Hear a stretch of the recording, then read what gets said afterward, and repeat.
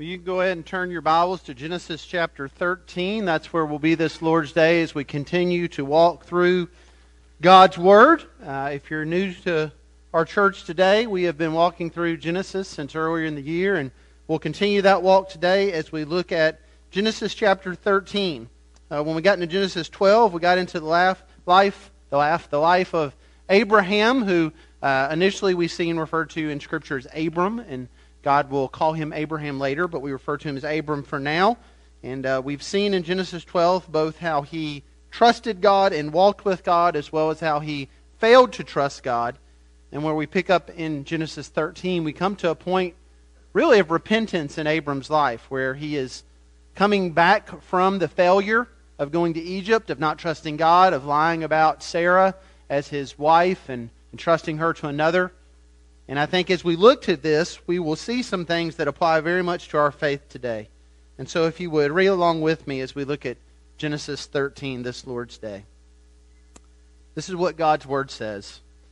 So Abram went up from Egypt, he and his wife and all that he had, and Lot with him, into the Negeb. Now Abraham was very rich in livestock, in silver, and in gold, and he journeyed on from the Negeb as far as Bethel, to the place where his tent had been at the beginning, between Bethel and Ai, to the place where he had made an altar at the first. And there Abram called upon the name of the Lord.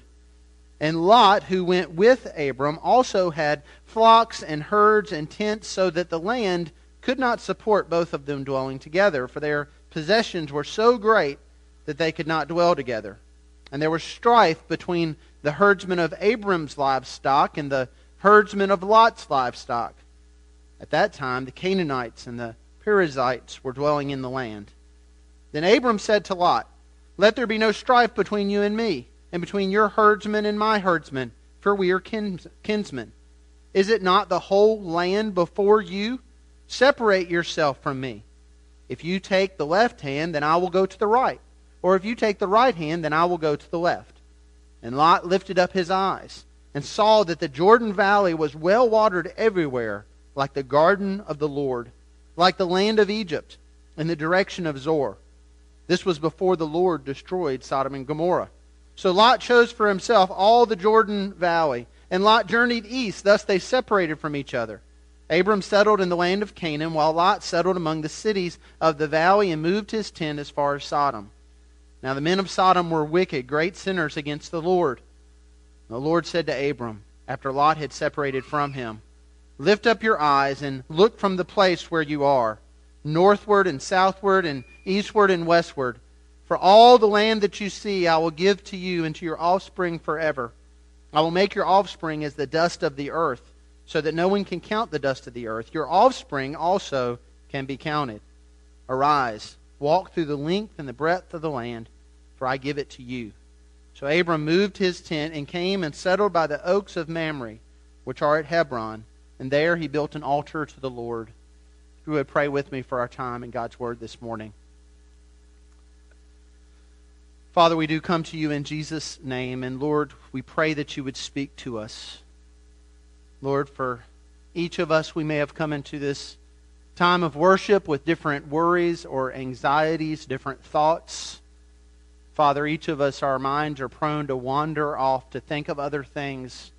And so, Father, I pray you would do a work of your Holy Spirit, and that you would call our attention to your word, that you would use this text in our lives today, that we might leave here differently than how we came here, that we would leave trusting you more, having faith in you more, with our eyes set on the reward that comes when walking with Christ Jesus. We pray for these things in His name.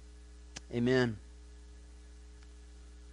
Well, I remember when I was growing up, there was a show I used to watch that perhaps will bring back some memories for some of you. Back in the 70s and 80s, there was a popular game show called Let's Make a Deal. And if you remember Let's Make a Deal, then you remember host Monty Hall in his flashy outfits. He would bring contestants forward, and they had to make a choice. He would make a deal with them. Usually the deal went something like this. He would first reveal something to them. Perhaps it would be out in the open. Perhaps he would open up a box and there might be a small trinket or something worth some value, but not something too big. And then he would give them a proposition. He would say, now you can leave with this little gift here and be happy with it. It's more than you came in here with. Or you can trade this for a chance to see what's behind door number 2. Well, if you watch the show, you know that behind door number 2 might be a trip to Hawaii, or behind door number 2 might be a goat. Now, I realize for some of you the goat would still be exciting, but the point is this: they might win big or they might lose. And they didn't know until they opened the door. Well, for many of us, when we think about the issue of faith, we probably identify more with let's make a deal than we identify with faith in Scripture, because so often we think of faith as some type of blind leap. We think of faith as some type of mystery. We're not sure what's going to be there. We're just going to kind of walk in that direction and see what happens. And yet that is very different from the faith that we see in Abram's life and from the faith that we see in the Scripture. You see, Abram had faith in a promise God had given him. God reveals himself in Genesis 12 to Abram. He calls him to leave his people, to follow him. And he says, I'm going to take you to a place you don't know. He doesn't tell him all the details, but he certainly makes a promise to him. A promise that he's going to bless the nations through him. And so Abram trusts in that promise. His faith is in that promise. And for us today, that is what our faith is as well. Our faith is not like a game show. Our faith is trusting in the promise of God. God has revealed himself to us in the gospel through his Son, Jesus Christ. And while he has not promised us an easy life, while he has not promised us everything will go smoothly in this world for us, ultimately we do have the promise from him of eternity with him, of a new heaven and a new earth. That is what lies before us. That is what we walk in faith according to. That is the faith we need to learn more about. And so we're going to look to this text, and as we do, I simply want to point out a few things that I think teach us about biblical faith. The first one is this. Number one, our faith is often measured by how we respond to failure. We pick up in Abram's story here in Genesis 13 at a time when he has failed. At a time when you and I should identify with Abram, because we in our faith will fail as well. Genesis 12 starts out with God calling Abram, and Abram trusting him in the midst of a lot of difficult obstacles. He calls Abram to leave his people at a point in his life where it's later in his life, where he's comfortable. And he does that. He calls him to take his barren wife, Sarah, to go to a place they don't know. And he says he's going to bless him with a lot of descendants. And yet Abram's wife can't have children. And yet Abram trusts God and he goes. And then he comes to this promised land that God says he's going to give him. And there's a bunch of people already living in it. And yet Abram continues to trust God. So when we follow the text through the beginning of Genesis 12, we get this picture of trust, this picture of faith, this picture of Abram, despite these obstacles, stopping and worshiping. And then we see he comes to a crossroads in his faith. He comes to a point where the text tells us that there's a great famine in the land, verse 10 of chapter 12. And in response to that famine, we see Abram's faith begin to waver.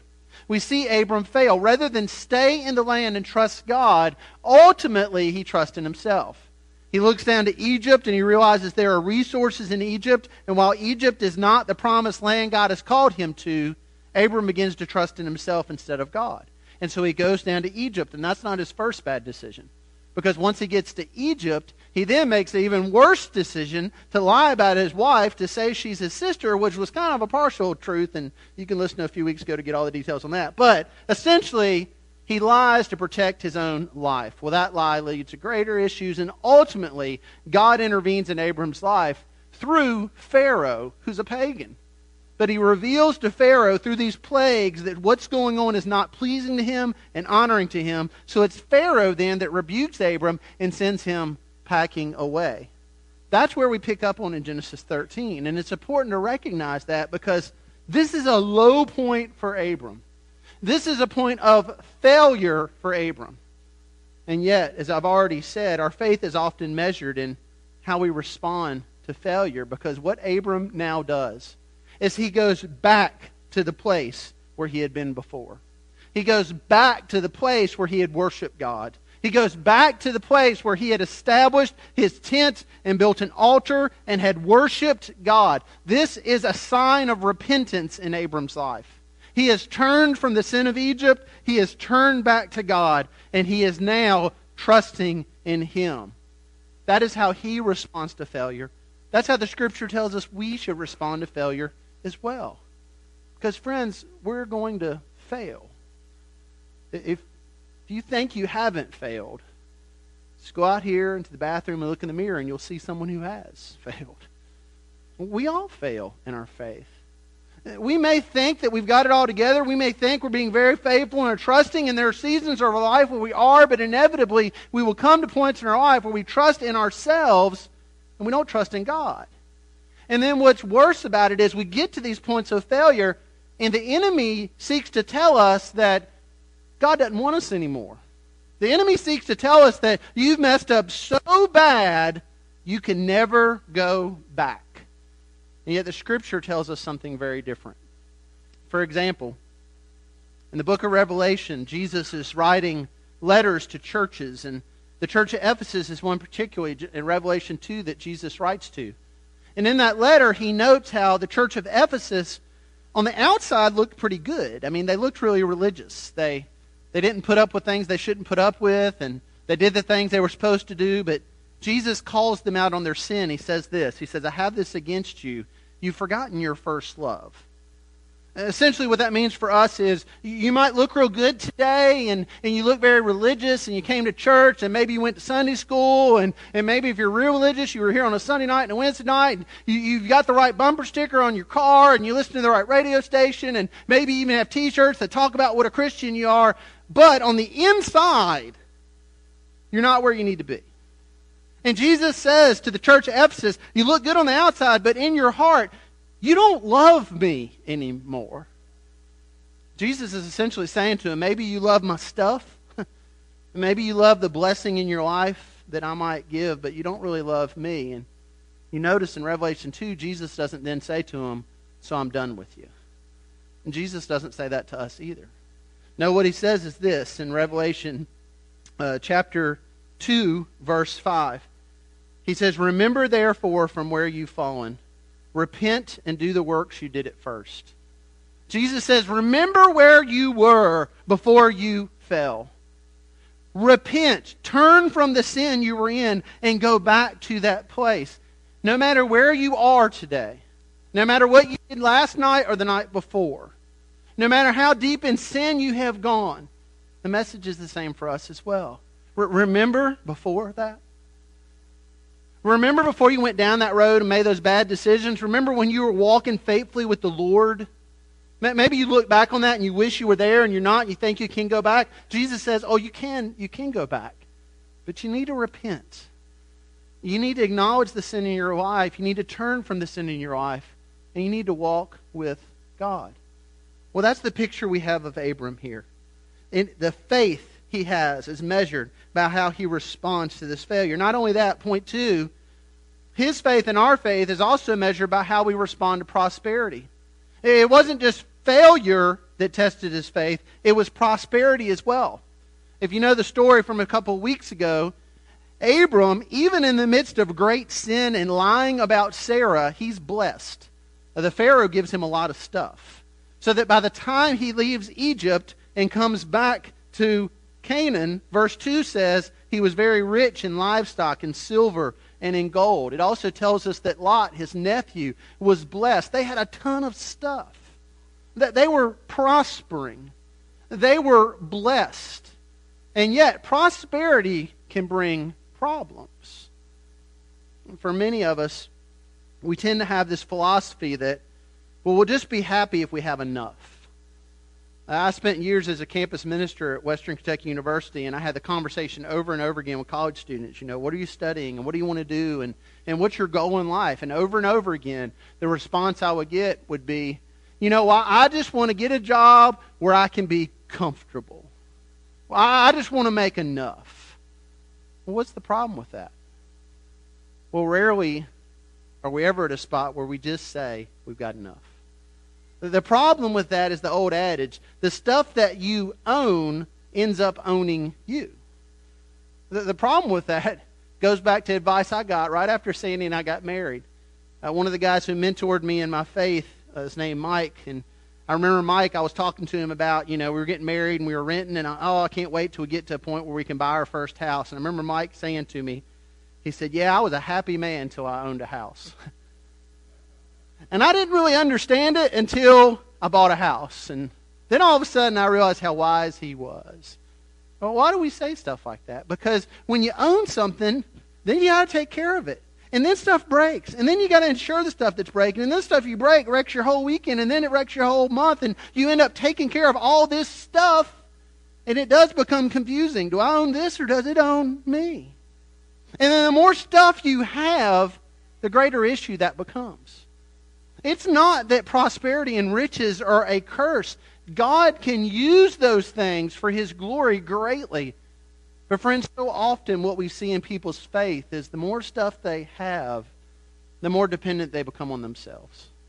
The less dependent they become on God. Sandy and I were spending some time with Nick and Laura Bateman last night, and we were talking about early years of marriage. And Sandy and I were recounting how when we got married, we were working with Campus Crusade for Christ. We had to raise all our own financial support. We just didn't have a whole lot. And our first apartment we were able to rent, the only furniture we initially had was her great aunt gave us 2 twin beds. Not real helpful. And so we took the 2 twin beds and we pushed them together, and I rolled some sheets and some blankets and duct tape to try to even them out. We had a sheet on that bed that we bought at some discount place that had probably been used before, and it was pink with white stripes. And I remember that room, we would go to the public library in Monroe, North Carolina, and we would check pictures out from the library to hang on the wall. And to this day, I'm still upset that I was never allowed to get the picture of the dogs playing poker. But we didn't have a whole lot. And what we found ourselves doing a lot in those days was praying and asking God for provision and trusting in God for the next day.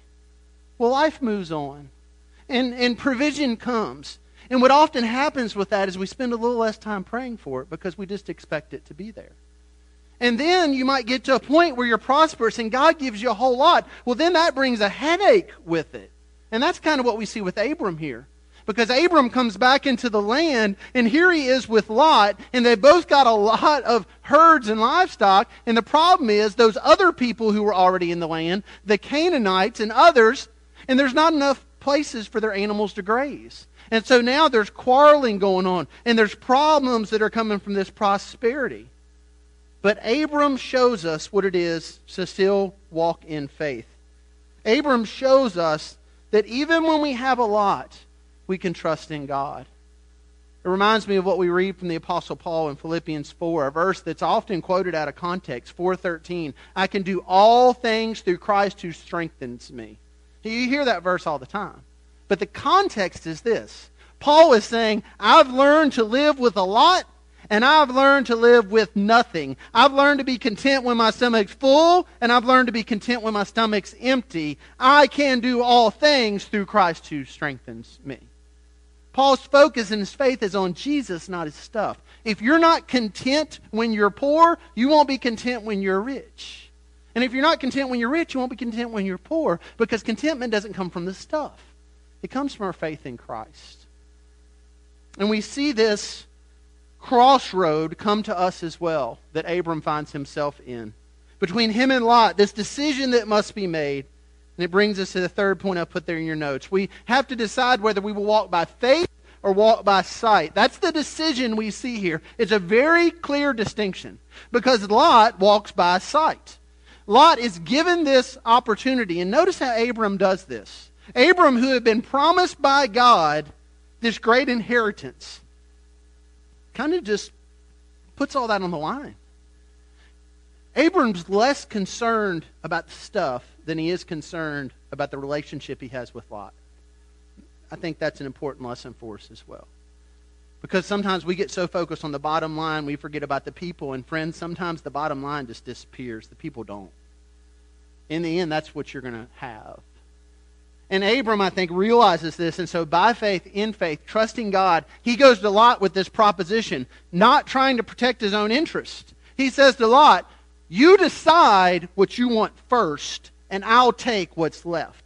It's essentially what he does. That's the whole right hand, left hand. I'll go this way, you go this way. So what does Lot do? We don't get any indication that Lot here is trusting in God, that he's walking by faith. We have every indication from the text that Lot is trusting in what he can see. Because Lot, it says, verse 10, lifts up his eyes, saw the Jordan Valley. It was well watered everywhere, like the garden of the Lord. This is a reference to the Garden of Eden. Lot's looking out and he says, that looks like paradise. And so that's where I'm going. Well, what's the problem with that? The land that looks the best isn't necessarily the best choice. Because with this comes a lot of problems for Lot. In fact, we're given some insight here that this is before the Lord destroyed Sodom and Gomorrah, and how Lot moves his tents as far as Sodom, and how the men of Sodom were wicked and great sinners against the Lord. See, Lot is just looking at what he can see. He's not looking at men's hearts. He's not looking at whether or not they have faith. He just wants the stuff.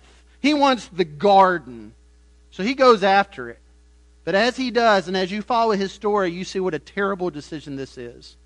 Genesis 13 says he moves his tent as far as Sodom. Genesis 14, he is now in Sodom. Genesis 19, he's sitting at the gate of Sodom, which implies he is now a recognized official leader in the city. And if you know much about Sodom, you know the story. God wipes them off the face of the earth. Abram makes a different choice. Abram doesn't make a choice based on what he can see. He makes a choice based on trusting in God. And I think there's an important principle here for us. See, oftentimes we want the blessing of God, but we don't want the authority of God. You talk to about anybody and you say, do you want to go to heaven or go to hell? Chances are they're going to say, well, I want heaven. But you start talking to them about the authority of God in their life, about repentance and the gospel, a lot of times they don't want that. We want God's stuff. We don't necessarily want Him.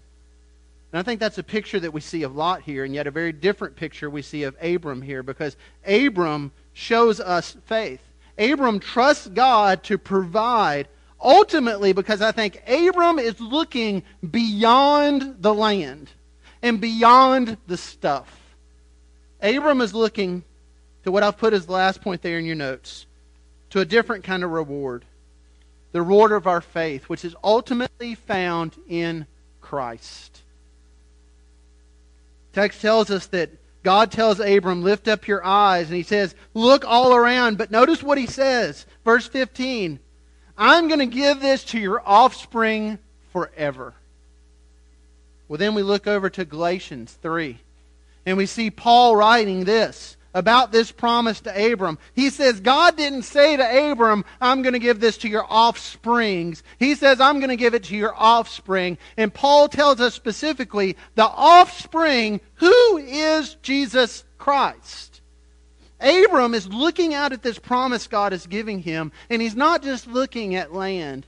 Abram is looking to a promise. The writer of Hebrews says Abram is looking to a city whose designer and builder is God. Abram is looking to the ultimate reward, which is Jesus Christ.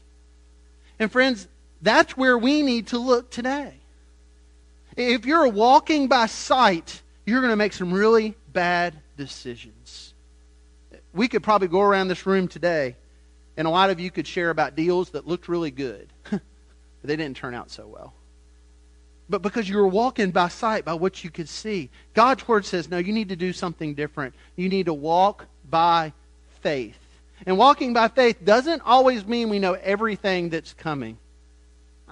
I'm glad I don't know everything that's coming. Scripture says each day has enough trouble of its own. And that's true. But we know ultimately where we're going.